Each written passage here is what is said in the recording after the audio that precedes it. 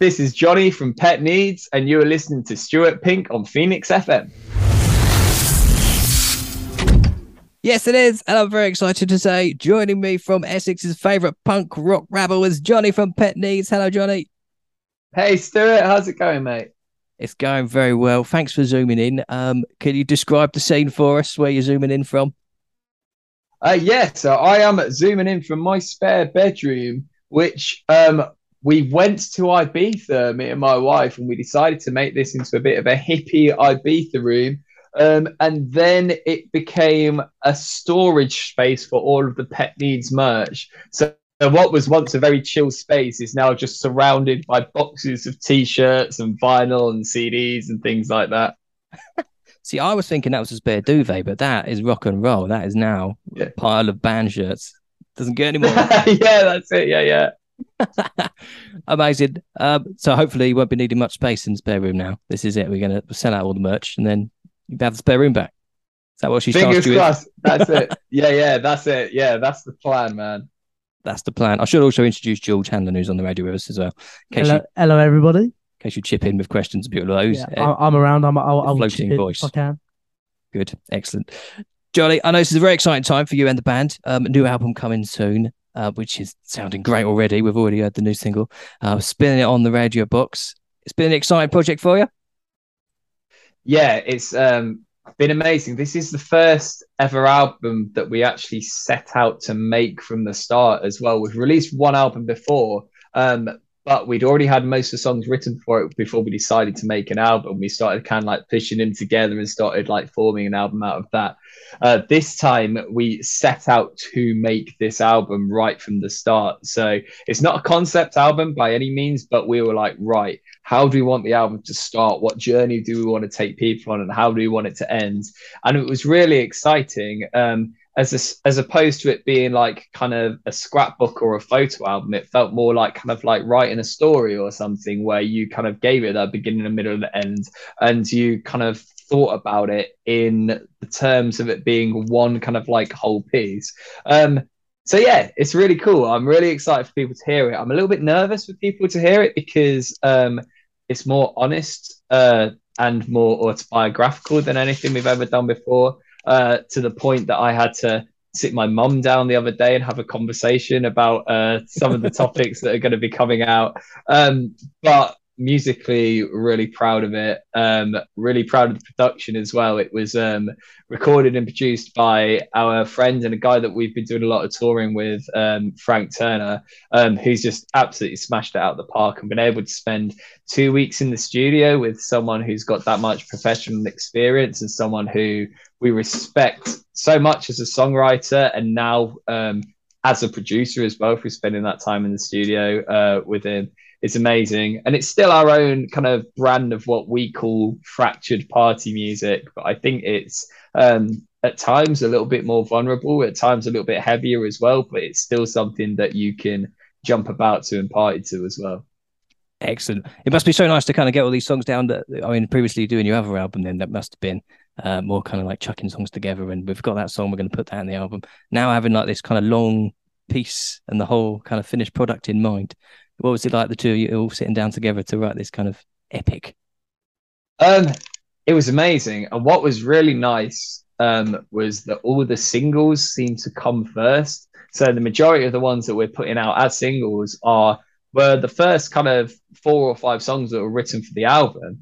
And then suddenly it was like, wait, I think we've written the singles now, which gives us the opportunity to now write album tracks, whereas usually you're kind of like writing loads of stuff, but you're just kind of aiming for that single every time. And if you don't hit it as a single, it might become an album track. Whereas when we got stuff that was strong enough to be a single, then it gave us the space to go, right, let's write a 5-minute epic with like a big string section on it about like we've written a big song that's kind of weirdly about a reality TV star on a quiz show, which we never thought we'd kind of like write something like that, or we've written stuff that's kind of a little bit post-hardcore and a little bit more screamy. And then we've got one song on there which is literally just me and a guitar, where I sat down and played on a Gibson from the 1930s and had about 14 microphones all pointed at me. And we did the whole thing in one take. So having the singles kind of come out of us that quick gave us the opportunity to not just aim for singles with every single song, but really explore loads of different avenues. And like you said, kind of like try and paint the whole thing into one big kind of project as well, that even though it all goes in lots of different directions, it kind of still stylistically makes sense and takes you on that journey.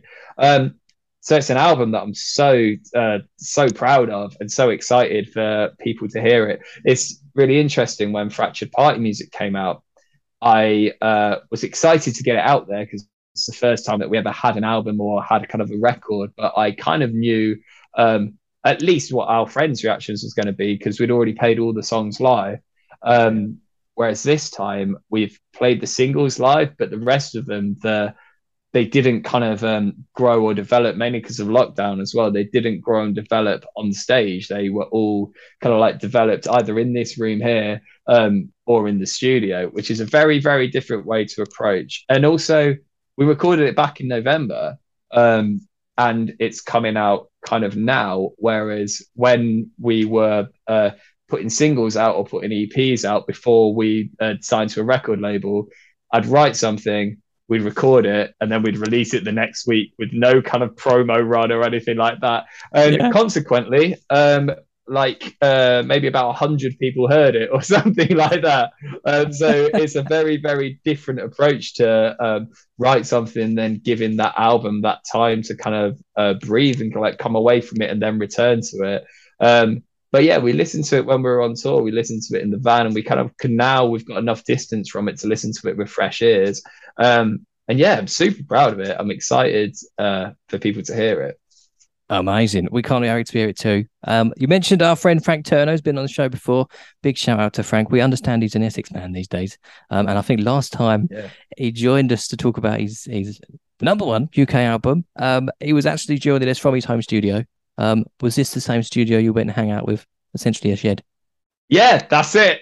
100%. So yeah. So it's kind of like in the bottom of his garden. He's filled it with the best gear in the world.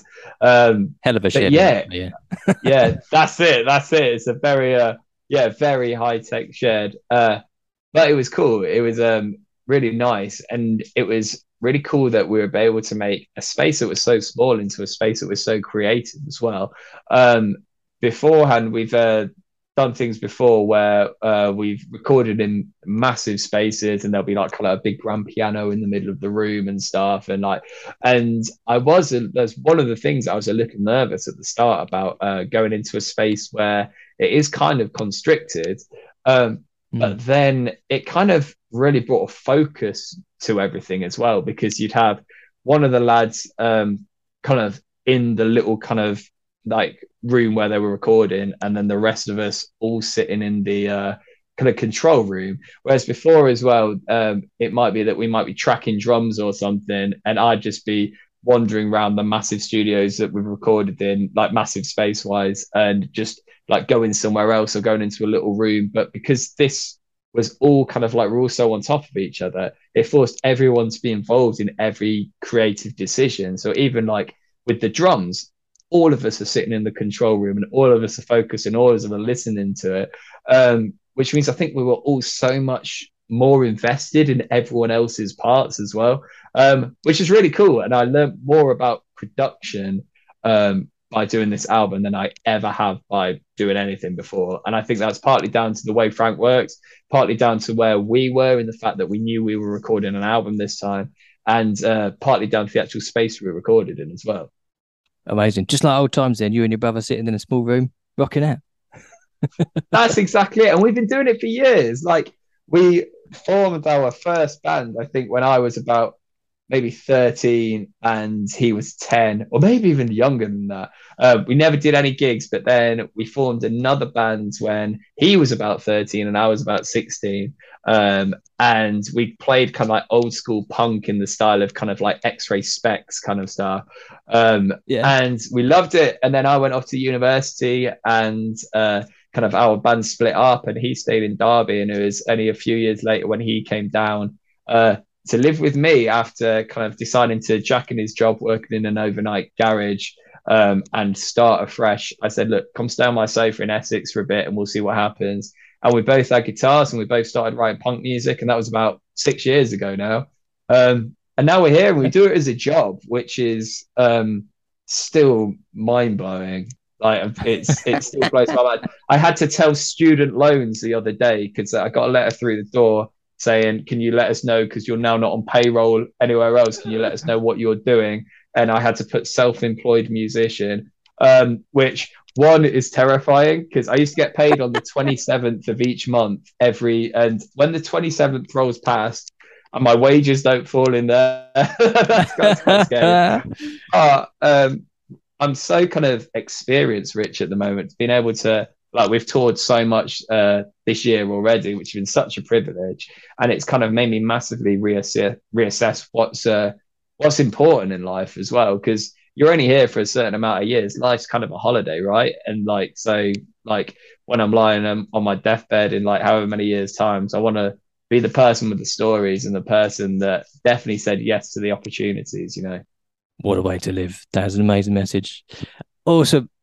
So we'll have a listen to your single, one of the new singles off the new album, Fear for the Whole Damn World. What can you tell us about this one?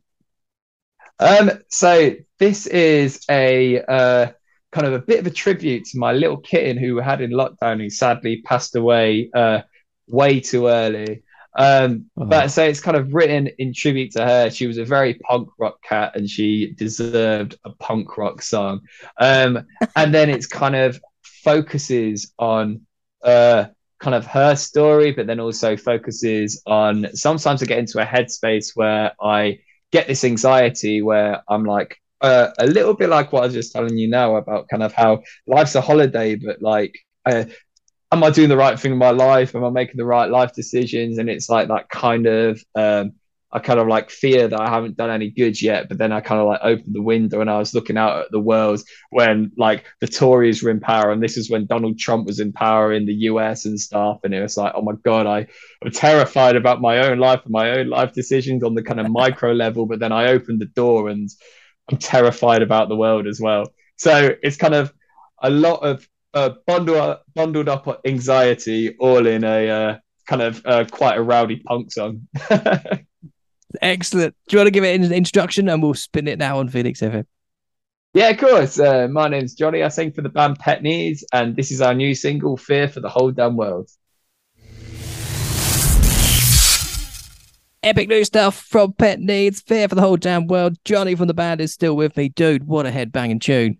Oh, thank you so much, man. Yeah, really proud of it. I really liked on the arrangement of this song, actually, that we got our friend Malachi to lay some cello down on it right at the end. So if you listen carefully, nice. There's a really nice kind of cello line that kind of weaves in with the guitar line, which is something that we'd never kind of like really tried in like a heavy song before. But yeah, if you listen to it again, listen out for that, because he's like a proper musician. Sometimes we work with proper musicians. A punk rock cello player.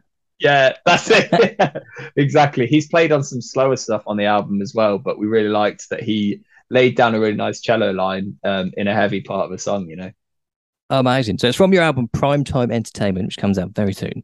I think when you were last on the station, you were chatting to Paul Golder, Resurrection, 8 p.m. Fridays. And he was talking to you about a gig you were about to do with a pop-up orchestra. So I'm interested, when you did that, is that kind of fed into the way that you've put this album together? You mentioned a bit about orchestral arrangements and some classical sort of influence.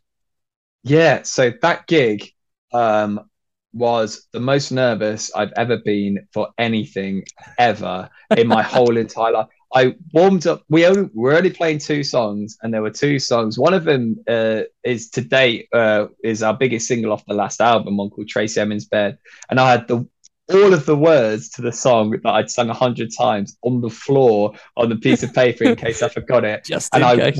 Yeah.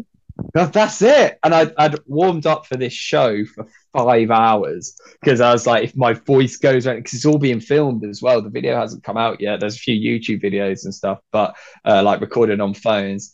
But the experience was amazing, and we didn't get a proper rehearsal with the band. We got to have a rehearsal with about a quarter of the band. I say the band, sorry, the orchestra, with about a quarter of the orchestra the day before, and then we didn't have a real proper time to rehearse properly with the orchestra because they're all kind of like grade 8 musicians. They just sight read it all. They were just reading it like a book. Yeah. Yeah, that's exactly it. So when we went on and we started, like the music started quiet and then it built up and then it all just exploded. Whoa. And I was feeling it for the first time at the same time as the audience. And it was one of the most overwhelming experiences. There's two times in my life that I've shed a tear when I've come off stage. And number one was that show, because it was just like I had, because we only did 2 songs as well. I had so much pent up emotion that I've been building up to it for so long. And then the second was when I came off stage in Los Angeles the other day, because we just finished a 2-month tour of America, which was nuts. But yeah, I think that orchestral show, how it affected the writing, I don't think it did, because we recorded the album before we did the show. However, it's made me really appreciate the power of just strings and brass and stuff like that. And we're really lucky that we've included that kind of stuff on the album already. What it's made me want to do as well, and I've already been talking to Sean Boswell, who's the guy that kind of arranges it all. I've been trying to persuade him to let us do a full show with them, where we can do like a full hour set. He's going to take a little bit more persuading at the moment because it's a lot of work on their part. But it would be incredible because it's still hands down the most overwhelming, amazing show that I've ever played in my whole entire life. I feel like one of my favorite albums of all time is Metallica's S&M. The whole rock guitars, orchestra. I made this. It's Essex version. Let's do it. Let's do it. Yeah, it works so well. I remember maybe about 10 years ago or something, the BBC did a series of them where I remember the Streets did one, and it's just amazing. And then different style of music completely. But I went, I think it was last year or the year before, to see Pete Tong and the Royal Heritage Orchestra, and my wife Lorna, she's really into kind of garage music and house music when she was younger, and it wasn't really my style, but I could kind of appreciate it in the same way I might appreciate a piece of art or something like that, but I wouldn't like choose to put it on. But then I kind of like went, and we were in the O2, like the Millennium Dome, so they had amazing massive speakers, and it's like this 100-piece orchestra comes out and starts playing this garage music, and it just blew me away. There's something about an orchestra that's so just so emotive and just like hits you just in the feels. So yeah, if we could ever do something like with an orchestra, like for a full set, it'd be incredible. Mind-blowing stuff. Absolutely. You mentioned your live shows. You went on tour with Frank Turner recently, the 50 dates in 50 states or something like that. I can't remember the exact title, but amazing stuff. You're out on not one but 2 European tours for this next album. I don't know what's announced yet, but there's loads of stuff that I don't know what's announced and what is announced. But yeah, there's loads of plans to head out to Europe again. The stuff that I know that's definitely announced so far is that we're out in Berlin in September doing Lost Evenings with Frank Turner, which is going to be really cool. And then we come back and we do a whole UK tour with Frank. I think the closest show to Essex is Brixton Academy on the 25th of September. And then there's a few things that are yet to be announced kind of in between that. And then the biggest thing that personally we're heading towards at the moment is the 16th of December, which is Colchester Arts Centre, which is our biggest headliner to date, which is on the verge of selling out. It's about 30 tickets away from selling out now, which I'm super excited about. Yeah, that's it. And like I moved to Colchester like maybe about 7 or 8 years ago. And when you were a local band or a local musician, like playing Colchester Arts Centre, which is like an old kind of like converted church. It's beautiful and the sound's amazing in there and the light's amazing in there. You kind of got that kind of like nod of respect if you played the art center, if you were kind of like an opening band or something. And to be able to headline that place is just incredible. And the fact that it looks like we might be playing a sold out show there as well, just absolutely blows my mind. So yeah, that's what we're heading towards. And then there's plans for us to get back out to Europe and get back out to America and stuff. Unannounced so far, and some are kind of like in the works behind the scenes as well. But the plan, Stuart, is just to be as busy as possible and keep getting out to as many people as possible, because we've had such an opportunity and we just want to like grab it with both hands, man. Johnny, real quick, when you're as a musician, when you go live, obviously you are a punk group. Punk groups throughout since punk basically started, they've been so well known for their live performances just being chaotic and really stand out. How do you, as a band, try to stand out in the midst of artists like Frank Turner when you're playing? I mean, he sets as well.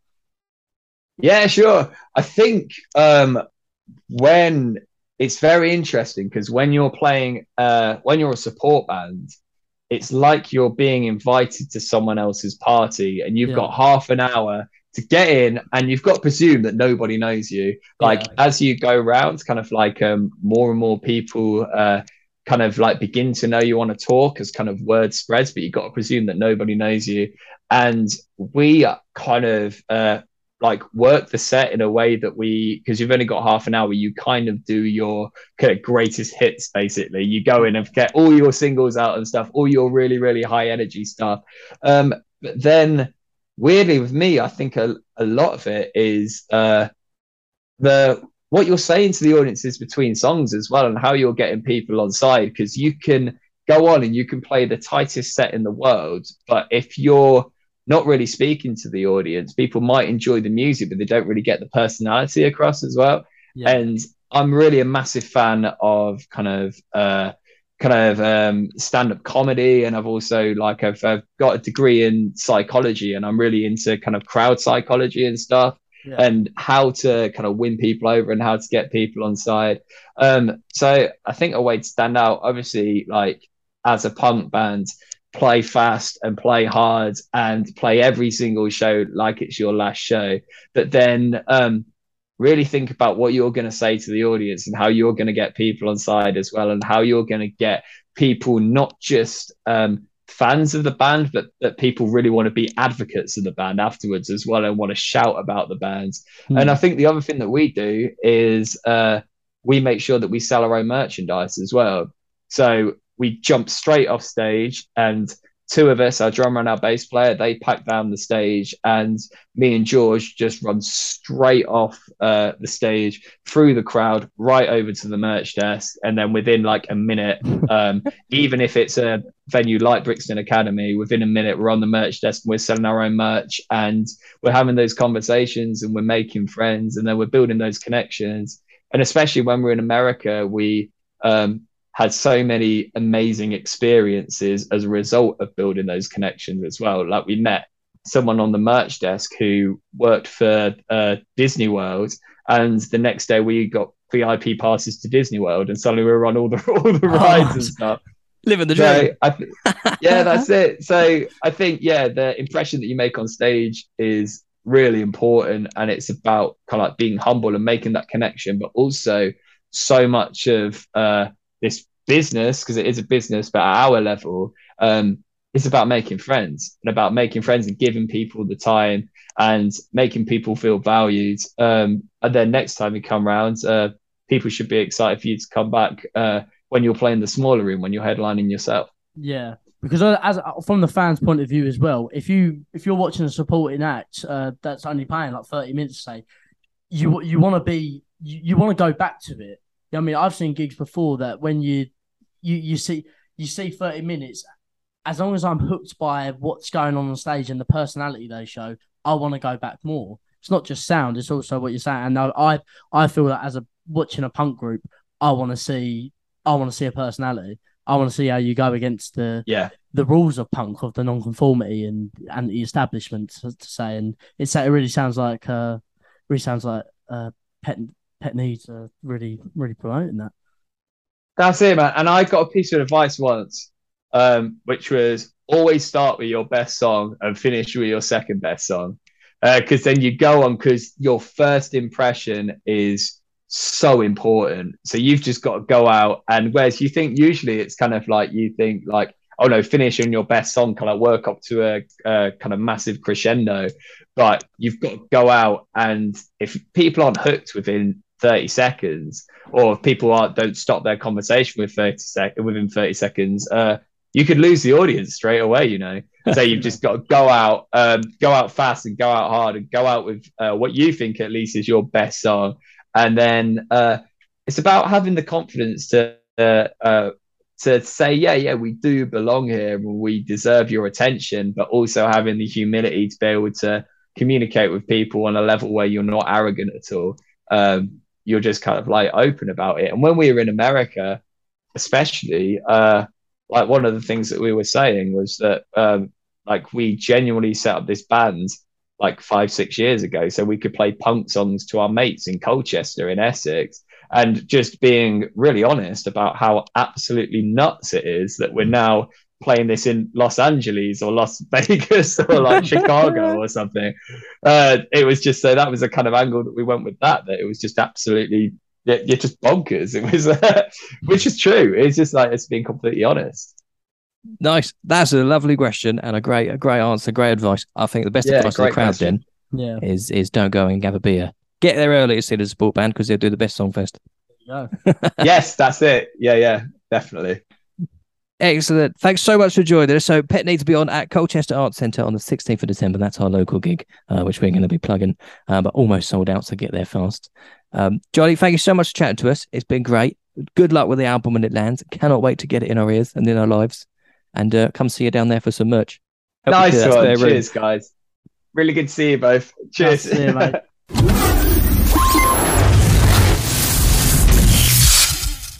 Thanks so much for listening. I hope you enjoyed that chat half as much as I did.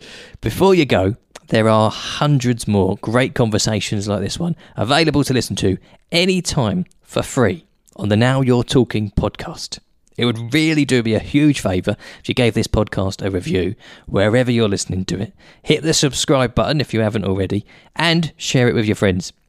Oh, and I'd love it if you popped me a follow and a message on social media too. You can find me on every platform you're on, all under the same username at Stewpink, STEWPINK. Or you can get in touch on my website, stuartpink.com. Yeah, that was great, man. That was fantastic. I really enjoyed that as well. It's nice. I've just been doing quite a few that were very, very quick and snappy. So it's nice to do something a little bit more long form. Nice one. It's cool. Yeah. Good to see you both.